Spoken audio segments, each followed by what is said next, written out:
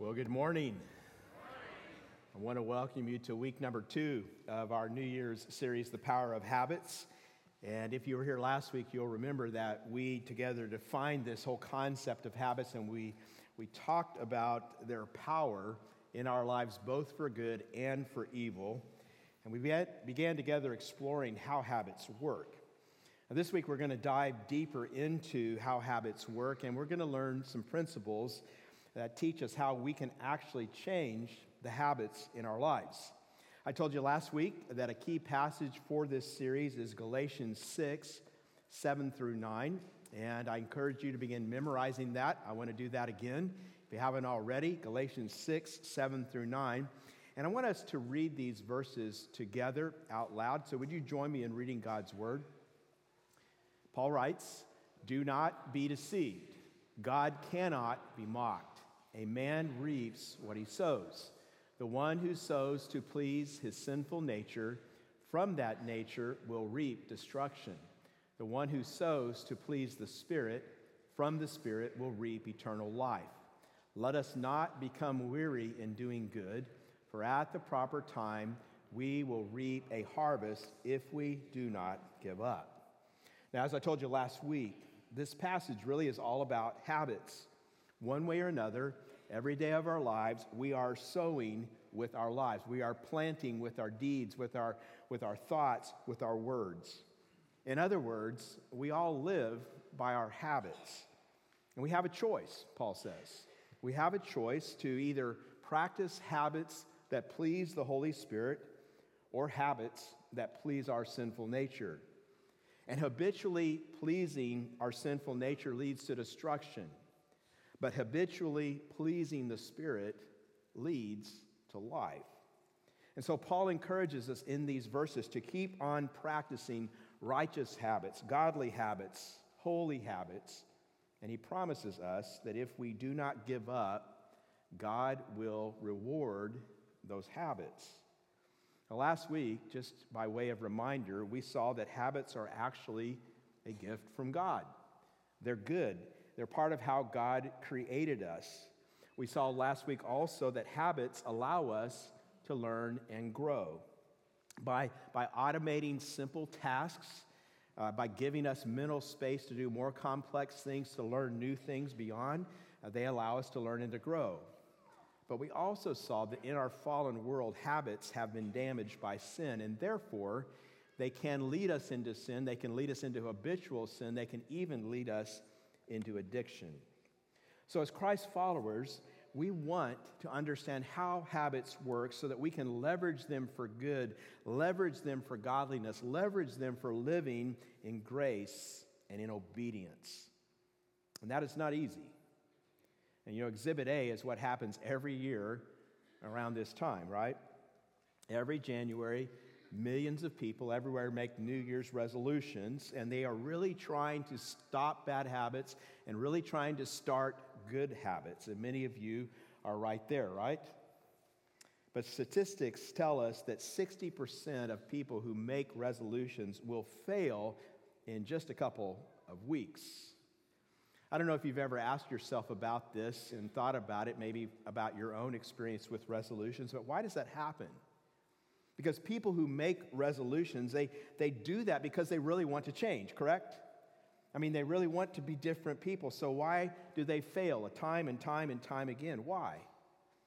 Well, I think it is because they do not understand what we are learning in this series about how God designed us to work. I want to tell you about one of the most influential men in the 20th century, a man that has changed so many lives, and yet most people have never seen a picture of him. This person has either impacted your life directly or he's impacted the life of people that you know, but you've probably never seen his face. His name is Bill Wilson.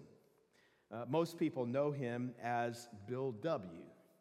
Now, Bill Wilson was raised in a family of teetotalers, and he himself, as he grew up, he never drank alcohol. But then he went into the Army, and he was motivated, he was sharp and clever. He wanted to become an officer, and he's on the track to becoming an officer. And at an officer's party one evening, he was handed a cocktail. It was a Bronx cocktail, and as a pastor, I did not know what that was. I had to look it up. Just got to give that disclaimer. Gin, vermouth, and orange juice. And he drank this cocktail, took one sip, and he turned to the person next to him and he said, "I have just discovered the elixir of life." Well, for the next 2 decades, drinking became a major part of his life. And by the mid-1930s, he was spinning completely out of control. He had lost his job. His money was all gone. His family was almost gone. And one cold winter day, a old drinking buddy from the Army showed up to visit him. Bill Wilson poured him a drink like he always had before, but this time the friend refused. And he said to him, "I have been dry for 2 months." Well, Bill Wilson had wanted to stop drinking too because he had seen how it was destroying his life. And so he said to this friend, he said, "Tell me about that. How did this happen?" And his friend started talking about sin. Started talking about how the Bible says that when we are enslaved to sin, we are literally powerless to overcome it. And he said to Bill, "I received Jesus Christ into my life, and he's transformed my life." Bill Wilson thought, this guy is nuts. Like he used to get drunk on alcohol all the time, he's now drunk on religion. And he totally rejected his friend's advice, and he continued his downward spiral. He ended up desperately checking himself into a prestigious New York clinic for alcoholism, but that didn't work. He finally got to the point where he could hardly function. He was hallucinating, he had tremors, he was in constant pain, and one night he finally hit bottom. He was completely alone, and realizing that he was unable to help himself, this lifelong atheist cried out, "All right, if there is a God, let him show himself. I am ready to do anything." And what happened next, in answer to that prayer, has been retold millions of times in thousands of 12-step groups. Bill Wilson experienced what he called an ecstasy, and he interpreted it as the very presence of God.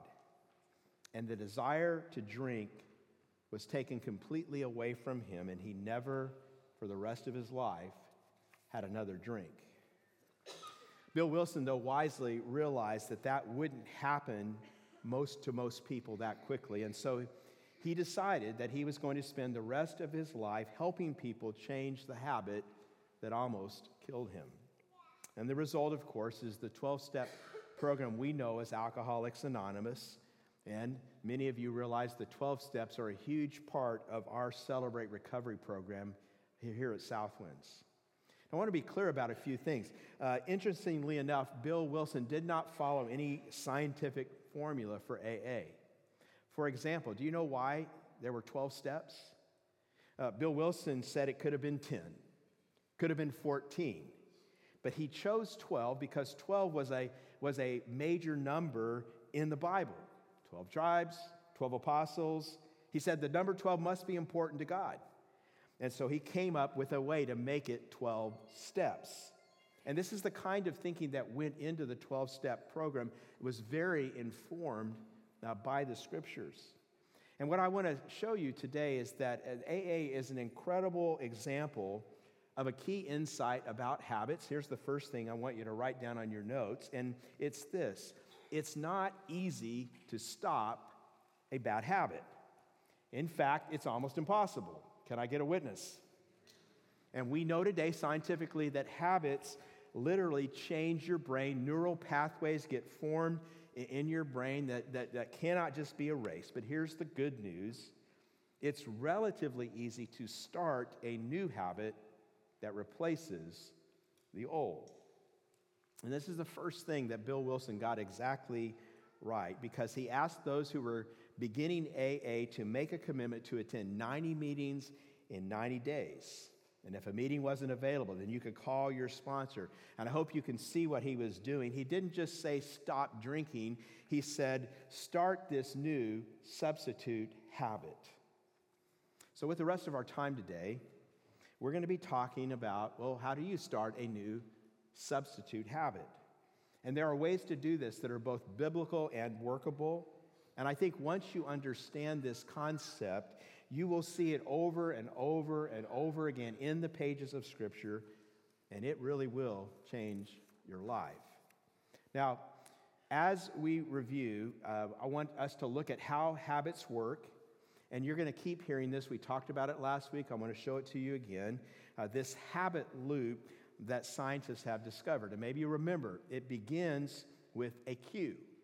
And this could be any number of things. It could be loneliness. It could be hunger. It could be anger. Some of you like to mix those two together, combine them, and you're hangry.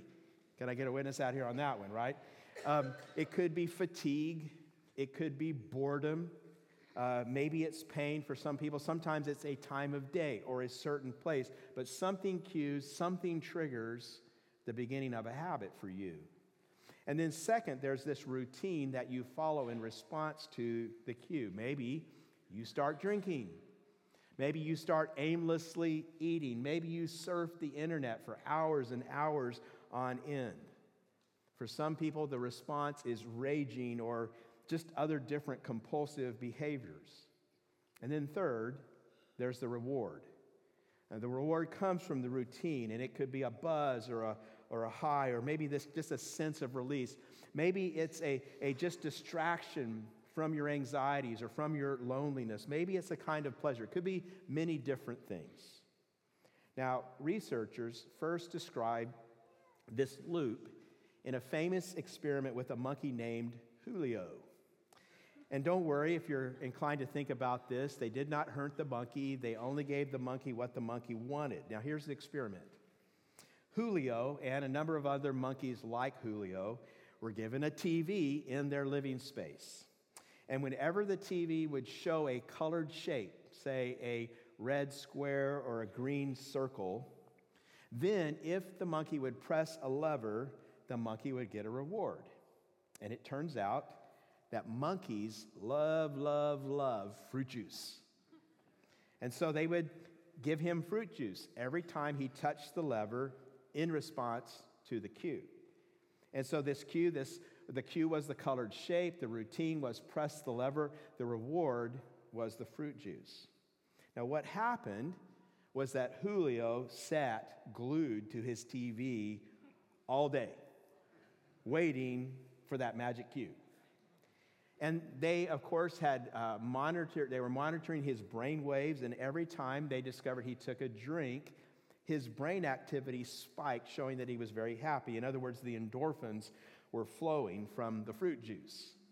But then, as they continued, something interesting happened. The spike in brain activity began to happen not just when he took a drink of the fruit juice, but earlier at the cue stage. He would start feeling the endorphins when he first saw the colored shape. Now, sometimes as part of the experiment, they withheld the fruit juice, and when he did the routine but didn't get the reward, Julio became very moody. And no one wants to be around a moody monkey. And so he would sulk, he would get destructive, angry in his cage, throw things around because he didn't get the complete reward that he had been anticipating. And they discovered the same thing happens with human beings. I think you'll recognize this. I'll give you some examples. One is gambling addicts. Gambling addicts start feeling the endorphins, the high of winning, of taking risks, long before they walk into a casino. Just thinking about gambling gets them excited. But then when they don't get to gamble, they become sulky, grumpy. They become moody monkeys, And same thing happens with alcoholics. Same thing happens with shopaholics or pornaholics or workaholics. And they discovered, as they analyzed these things, that when habits happen, when you start to anticipate the reward at the cue stage, that's when the habit has become set. And that is when habits become almost impossible to erase. It's kind of like those animals that we see, say, at Six Flags, SeaWorld, or a circus. And it's just amazing, when you see these trained animals, the shows that they do, like the sea lions, where, they're acting out these really elaborate scripts. And it's really an incredible thing. I don't know if you've thought about this, but, if you've ever been to San Francisco or Santa Cruz and you've been down on the ocean and you've seen the sea lions, you realize that these are like the laziest tub of lards God ever created, right? And yet they're working for a living. They're doing all this stuff. How do they do that? Well, it turns out that sea lions will do almost anything for just a couple sardines. See, this picture that you see right here, well, that is a picture of the habit loop. And so anytime you see any animal trained to do anything, it's because it's been linked to their favorite reward. And really, we human beings are wired the same way. That means you could write this down. You have to ask yourself, what's my sardine? What reward tends to motivate me? Well, researchers have found that for human beings, there are three kinds of reward. I'm going to give those to you really quickly. First, there's pleasure, and that's where, I feel better now. You get a high, you get a buzz. Next, there's a social reward. This is where I'm liked, I'm accepted, I'm part of the group. And then third, there are achievement rewards, and this is I'm making progress, I've accomplished something. And the truth is, probably each one of us tends to favor one of these three areas of reward. Now, if you look at this highlights really the genius of Bill W. and his 12 steps, enlightened by God's word, because he realized that for most alcoholics and drug addicts, you might think, well, why are they drinking and why are they using? And it's because of pleasure, right? Well, he realized actually very few people drink and use solely because of pleasure. For many people, the social reward is a huge part of their addiction. And so, realizing this, he substituted the fellowship of the 12-step group for the fellowship of the party. He didn't just say, stop going to the party.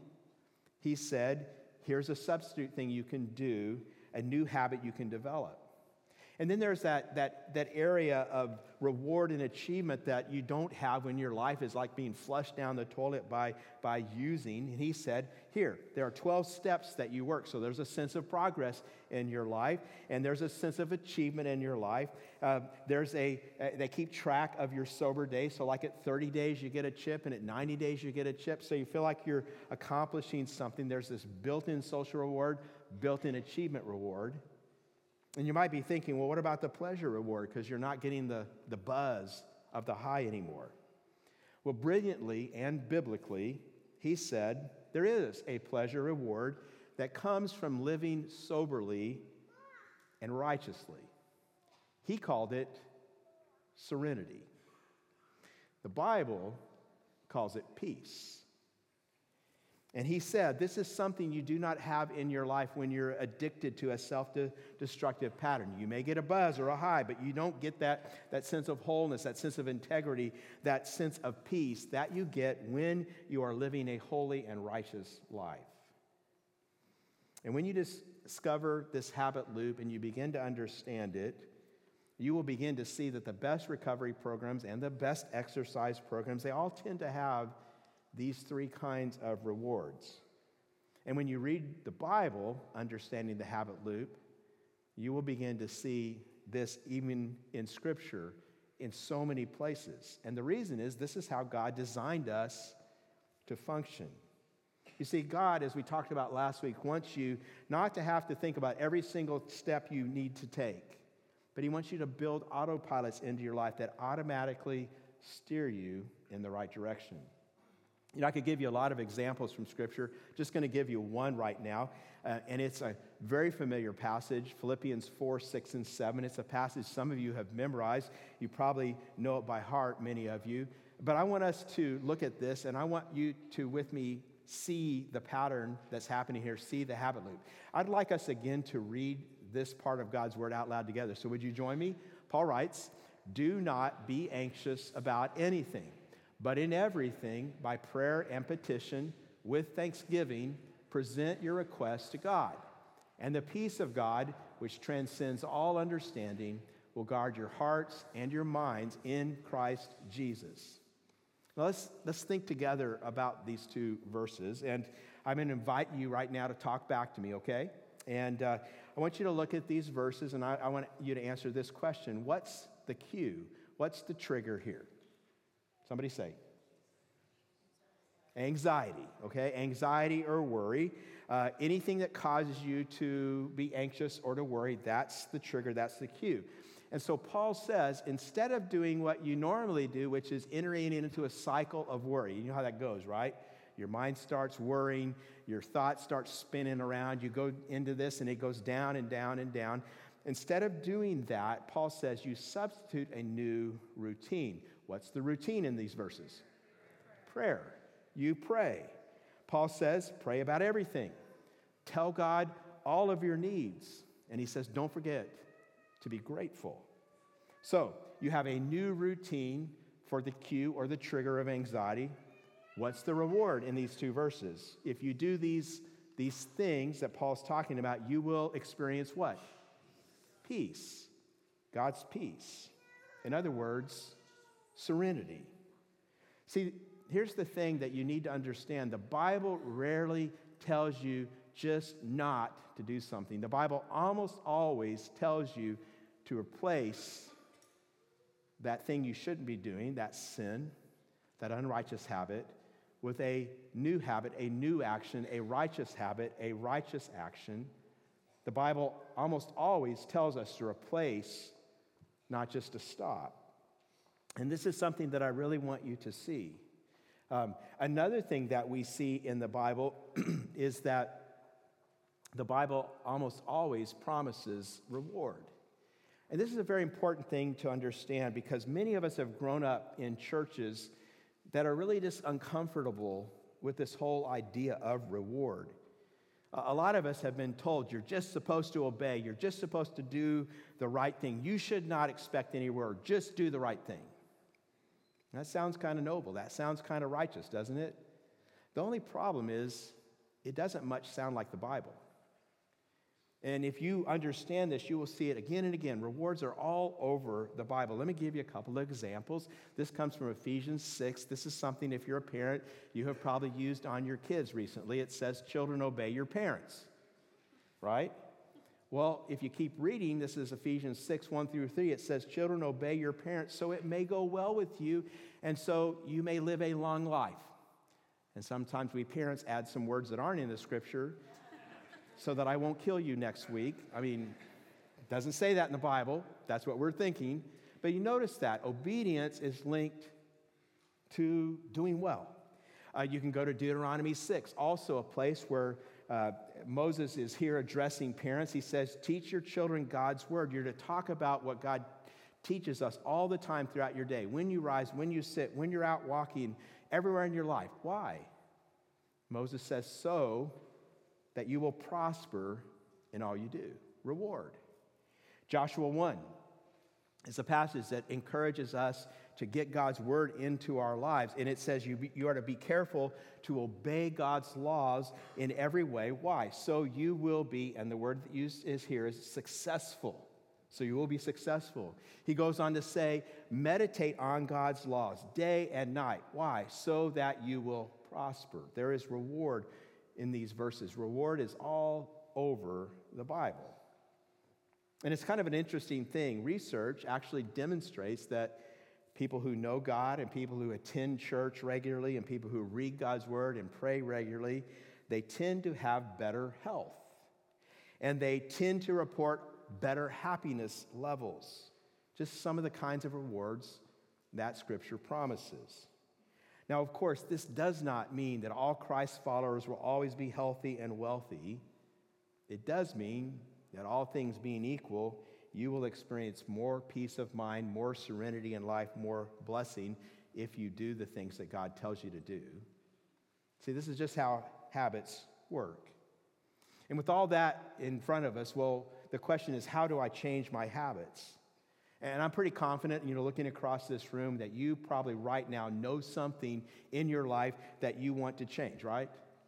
And if you're unsure of something that needs to change in your life, just ask the person you came with, and they will explain to you what you need to change. Am I right? And so I want to show you at the rest of our time 3 principles that help us change our habits. 3 principles, and you need to know before we get there, the last is the most important. So here's the first one. We'll start with this. First step in changing habits is leverage the habit loop. Leverage the habit loop that we've just been describing. Now, there are 3 parts to doing this, and I'll give them to you. You first of all identify your cues. If you're not aware of the thing that triggers you, that causes you to engage in a habit, you need to know that. Second, substitute a new routine. And then finally, enjoy God's rewards. Now, maybe you remember last week we talked about Charles Duhigg's story from his book, The Power of Habits, how he noticed that while he was writing this book in that big magazine office where he worked, that every single afternoon at 3 p.m. he'd get a cue, and he'd go get a cookie in the break room. You remember that story? And so he would leave his desk, he would go to the break room where his coworkers would be, he'd buy a cookie, he'd eat a cookie while he was talking to his friends, and he'd go back to his office. And he realized after a year or so of doing this that he was gaining weight. And he didn't like that, and so he decided that he would put his own research that he was using to write the book into dealing with his habit. And so he began to think about this. He analyzed his habit, and he asked himself, what's the cue? Well, it turns out it was 3 p.m. It was like every day, right at 3 p.m. It's always within a minute or two of the hour. He didn't know, maybe it's low blood sugar. Maybe it's just kind of boredom from sitting in front of a computer screen so long. But his body had learned this cue. And the routine was he would go to the break room and he would eat a cookie. When he got to the reward, he was kind of stumped at first. What really was the reward? Because he said it wasn't really the cookie. He said actually the cookies weren't that good. He didn't like them that much. By the way, does anybody else do that? You ever eat stuff that, I mean, as you're eating it, you're going, why am I eating this? This isn't even that good. You know, and then you have another one, right? But that's what was going on with him, and he thought about it, and he realized that what happened was he really loved hanging out with his coworkers and talking with them. That was the reward. And so what he did to change was this. When the cue happened, 3 p.m., he still went to the break room. But instead of eating a cookie, he just brought healthier food, fruit slices, nuts with him from home. He brought that to the office, and that's what he ate. So he substituted a new routine, and he gave himself the exact same reward, socializing. And he found that by keeping the cue and keeping the reward, but substituting a different routine, his old habit was totally replaced by a new habit in just a few weeks. Now, I want to be clear and say to you, this is not a message or a series about losing weight. It's not about self-improvement. This is about something much deeper and more profound than that. It is about spiritual change. And again, this is a pattern we see all through the Bible. I'll give you another example. 1 Peter chapter 3, verse 9. This is what it says. Do not repay evil with evil or insult with insult. On the contrary, repay evil with blessing, because to this you were called so that you may inherit a blessing. Now let me ask you, do you see the cue and the routine and the reward in this verse? What's the cue? You're insulted, right? What's the old routine? Insult him back. How many of you think your spiritual gift is responding to insult? Anybody here want to? Nobody wants to raise their hand, but some of you act like that, right? You live that way. I mean, we like that. We live in a culture right now where we really prize that quick comeback, and especially the cutting. You know, if somebody cuts you down, you cut them down even harder, and we really admire, that kind of thing. Maybe this greatest example of this sort of thing was Winston Churchill. I don't know if you've heard this about him, but he was renowned for his ability just to instantly respond to anything. And the most famous example of this came from this running feud that he had with a woman named Lady Astor. For whatever reason, these two people hated each other. And one time, she got onto an elevator, and he was on the elevator. And she looked at him, and she said, and I wish I could do the British accent for you, but you'll just kind of have to imagine it. She said, Sir Churchill, if I was your wife, I'd put poison in your tea. And he looked at her without missing a beat, and he said, Madam, if you were my wife, I'd drink it.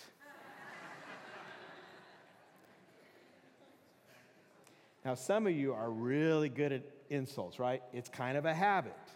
But let me remind you, you're sowing to please your flesh, and it leads to destruction. That's what the Word of God says. Well, what does Peter say to do here? See, the cue is the insult. What's the new routine? You bless those who insult you. You say something positive about them in return. You do something positive for them. And then what's the reward? So that you may inherit a blessing. You trust that when you obey God in this matter, God will reward you. And I want to tell you, He will. Just try it. When you do what Peter says here, blessing those who insult you, I think you will find that counterintuitively, you have a bigger sense of control over your situation. Instead of getting yourself all riled up, you develop a sense of peace and serenity. Let me get real personal here. You know how the doctor said just recently, not too long ago, that you should be exercising more? Like walking 30 minutes a day. You say, how do you know that he said that to me? Because he says it to everybody. I mean, right? And a lot of us get that kind of advice and we don't do it. Can I get a witness? Doctor tells you to do something, you don't do what he says. Well, let's just say, what if you think about what we've been learning, and like Charles Duhigg, you realize that what you really love to do is socialize, and so what if you were to do something like get a friend to exercise with you, to walk with you, so that while you're doing this thing you need to do, you're getting the reward that you actually love from that habit. Here's the thing, even if that doesn't resonate with you, do you see the principle that you will apply the habit better, you will develop the habit better if you understand that, because that's the way that God made you. Do you have this first key? Do you see it? Do you see how it works? Again, it's not about trying harder. It's about training yourself, following the way God designed you to work. Let me give you the second key to changing your habits. And it's this: don't try to change a whole bunch of habits all at once. This is the most common mistake. Instead, focus on a keystone habit. Now, we've talked about this in the past a few times, but let me explain briefly, and we'll talk about this more throughout our series. But what's a keystone habit? Well, it is a habit that has impact on other habits. It's a habit that makes other habits flourish. I'll give you an example. Some 20 years ago or so, the accepted wisdom was that if you wanted to get people to lose weight, you would give them advice. You would tell them how to change. They would do it in the form of a pamphlet, and it would say stuff like, change your diet, eat this, don't do this. It would say things like, exercise more, and here's how. All kinds of advice. But when they actually researched how well all that advice worked, they found that the results were abysmal. Because you see, when you give people 50 new things to do, like all at once, you've now given them 50 new ways to fail. And so people would just give up. Then in 2009, research was being done by the National Institute of Health, and they accidentally made a paradigm-shattering discovery. Fascinating study. They gathered 1,600 people who were obese, and they gave them one new habit to develop. Just one. Here it is. They said, keep a food diary of what you eat. And not daily, only one day a week. And you get to pick the day. How many of you are already plotting how you would do that, right? Super simple habit to do, very easy to carry out. But here's the interesting thing. What started happening was this keystone habit started taking over people's lives. This was the only instruction that the researchers gave, but most people started keeping food diaries every day. And they started, as they kept these diaries on their own, noticing patterns in their own lives. Like, I snack every day at 3 p.m. And so they started on their own substituting healthy snacks.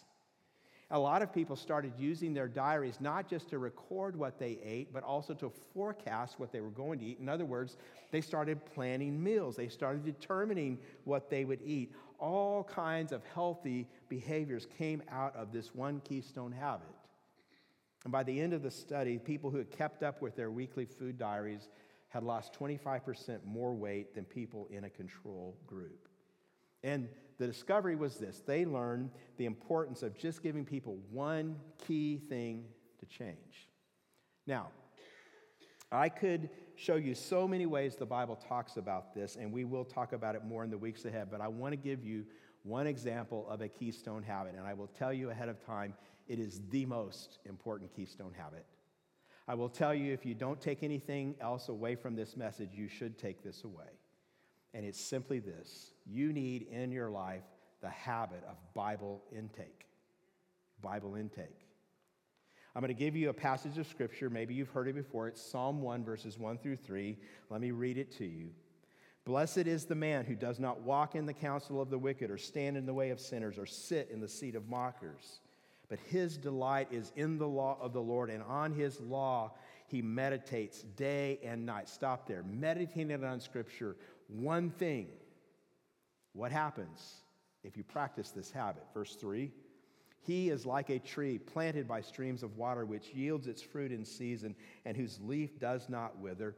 Whatever he does, say it with me, prospers. Prospering in all of your life is linked to one keystone habit.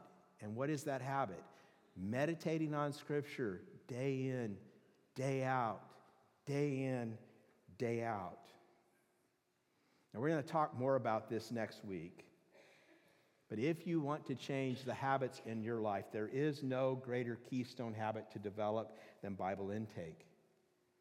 And you've heard me say this to you before, right? Many times. You say, why are you saying this again? Why do you keep telling us to do this? Because you're not listening, right? I mean, I'm not asking you to make confession right now in front of everybody, but I guarantee you there's a whole lot of us sitting right here right now who've heard me say this multiple times, and you're still not doing it. You're still not reading God's Word regularly. You're still not taking time to meditate on what God says to you in His holy Word, the Scriptures, the Bible. And so, here's the thing. I'm just going to keep telling you. I'm going to keep encouraging you because, you know why? Because I love you. And because it's the best thing that I can tell you to do. The Word of God, get it into your life. You must make the regular reading and memorizing and meditating on the Word of God a part of your life, a habit of your life. I pointed you to the YouVersion app last week. I'm going to put this up here again. I'm going to mention it again. Technology has brought us so many things in the 21st century that are not positive, that are not life-giving, but the YouVersion app is not one of those things. It's an incredible blessing. It's free. Hundreds of Bible versions in many languages, all on your phone, which is with you at all times. I know that. Thousands of Bible reading plans that are there for you to read. A plan for a week, a plan for a month, a plan for a year, just to help you get God's Word into your life. You can have daily scriptures sent to you. They'll come to you. You don't even ask for them. All of this is free. Some of you go, well, I don't want another app on my phone. Fine. We have Bible reading plans out in the lobby you can pick up. I don't care how you do it. That's not the point. The point is, will you do it? Will you do it? Will you leave here in just a few minutes and keep living the way you've always been living? Or you begin to bring God's Word into your life more and more and more each and every day? Now, there are other keystone habits to develop, habits that have ripple effects all across your life. They may be habits of exercise, which has been demonstrated to do that. I mean, when you take care of the body that God has given you as a gift. Habits of service, where you start practicing selflessness instead of selfishness in tangible ways in your life. That changes you. Journaling is a keystone habit for many people, where you take time to write down what God is doing in your life. The habit of community, which, by the way, means get in a life group. This will change so many things in your life.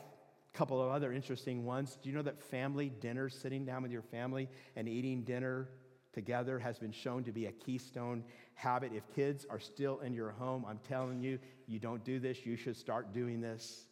It is transformative. And then gratitude, just practicing thankfulness as a habit every day. All of these things are keystone habits. How do you change your habits? Well, leverage the habit loop. Focus on a keystone habit. And then third, the most important step of all, a step without which none of the others work, you trust in God's power. I want to read you a paragraph from the book, The Power of Habits, because I just love it when secular researchers discover in their research things that the Bible shows to be true. Here's what it says. Researchers trying to figure out why the 12 steps work noticed a pattern in interviews. Over and over, recovering alcoholics said the same thing. Yes, identifying cues and choosing new routines is important, but without another ingredient, the new habits never took hold. The secret, they said, was God. And researchers hated that explanation because God is not a testable hypothesis. But finally, in 2005, a group of scientists associated with UC Berkeley looked at data to see if there really was a correlation between religious belief and how long people stayed sober. And indeed, a pattern emerged. Those who believed were far more likely to make it through stressful periods with their sobriety intact. One researcher quoted in the book said this. He said, "I wouldn't have said this a year ago. That's how fast our understanding is changing. But belief seems critical." They go on to say it is beyond us to determine whether or not God exists, but we can tell you this for sure. Believing he exists changes everything. What's more, they said, being in a group of people who believe, at some point, people look around and they say, you know, if it worked for that guy, it can work for me. They said, a community creates belief. And the truth is, that is exactly what the Bible says in so many places. For now, this point is summarized very well for us in Philippians 2, verses 12 and 13, our last passage for today. This is what Paul writes. Work hard to show the results of your salvation, obeying God with deep reverence and fear. For God is working in you, giving you the desire and the power to do what pleases him. Now listen to this. You do have a responsibility to sow good seeds, but the power to do that doesn't come from you. It is all about God's power at work within you. And you may be here today in a place where you desperately need something to change in your life. Maybe you've already started your recovery. You're looking to a higher power as you define him. I just want to challenge you. Just being here today in a group of believers is so very important. I want to challenge you, like we say at Celebrate Recovery, keep coming back. Keep coming back. But most importantly, if you look specifically to the God who truly is, to the God who is the Father of our Lord and Savior Jesus Christ, you will find, as you look to him and trust in him, real life change happening for you like you've never seen before. This verse is telling you that if you obey God, God will give you the will, that is the desire, and he will give you the power that you need to achieve his purpose in your life. You see, God's purpose, the Bible tells us, is to make us like Jesus. And what that means is our transformation is God's will. And that means when you want to change and when you begin to act to change, God is behind you 100%. Let me leave you with a question. What change do you need to trust God's power to work in your life? What change right now? Before you leave today, I want to ask you, will you identify that? Probably write it down would be the best thing to do. Write down what that change needs to be if you haven't done this already. And it may be simply that you need to commit to regular Bible intake for 2020, to get on a Bible reading plan. It may be that you need to commit to get in community and join a life group. For some of you, that change will be, you need to start coming to Celebrate Recovery on Friday nights. Or maybe you need to come on Wednesdays for other kinds of recovery where we have care night. Maybe that would serve you better. But whatever the change may be, whatever the change you need, God is for you. God is with you. He and his power are available right now. And the question is simply this: will you trust in God's power? Will you receive that power and let God begin to change your life. This is the word of the Lord today. And all God's people say,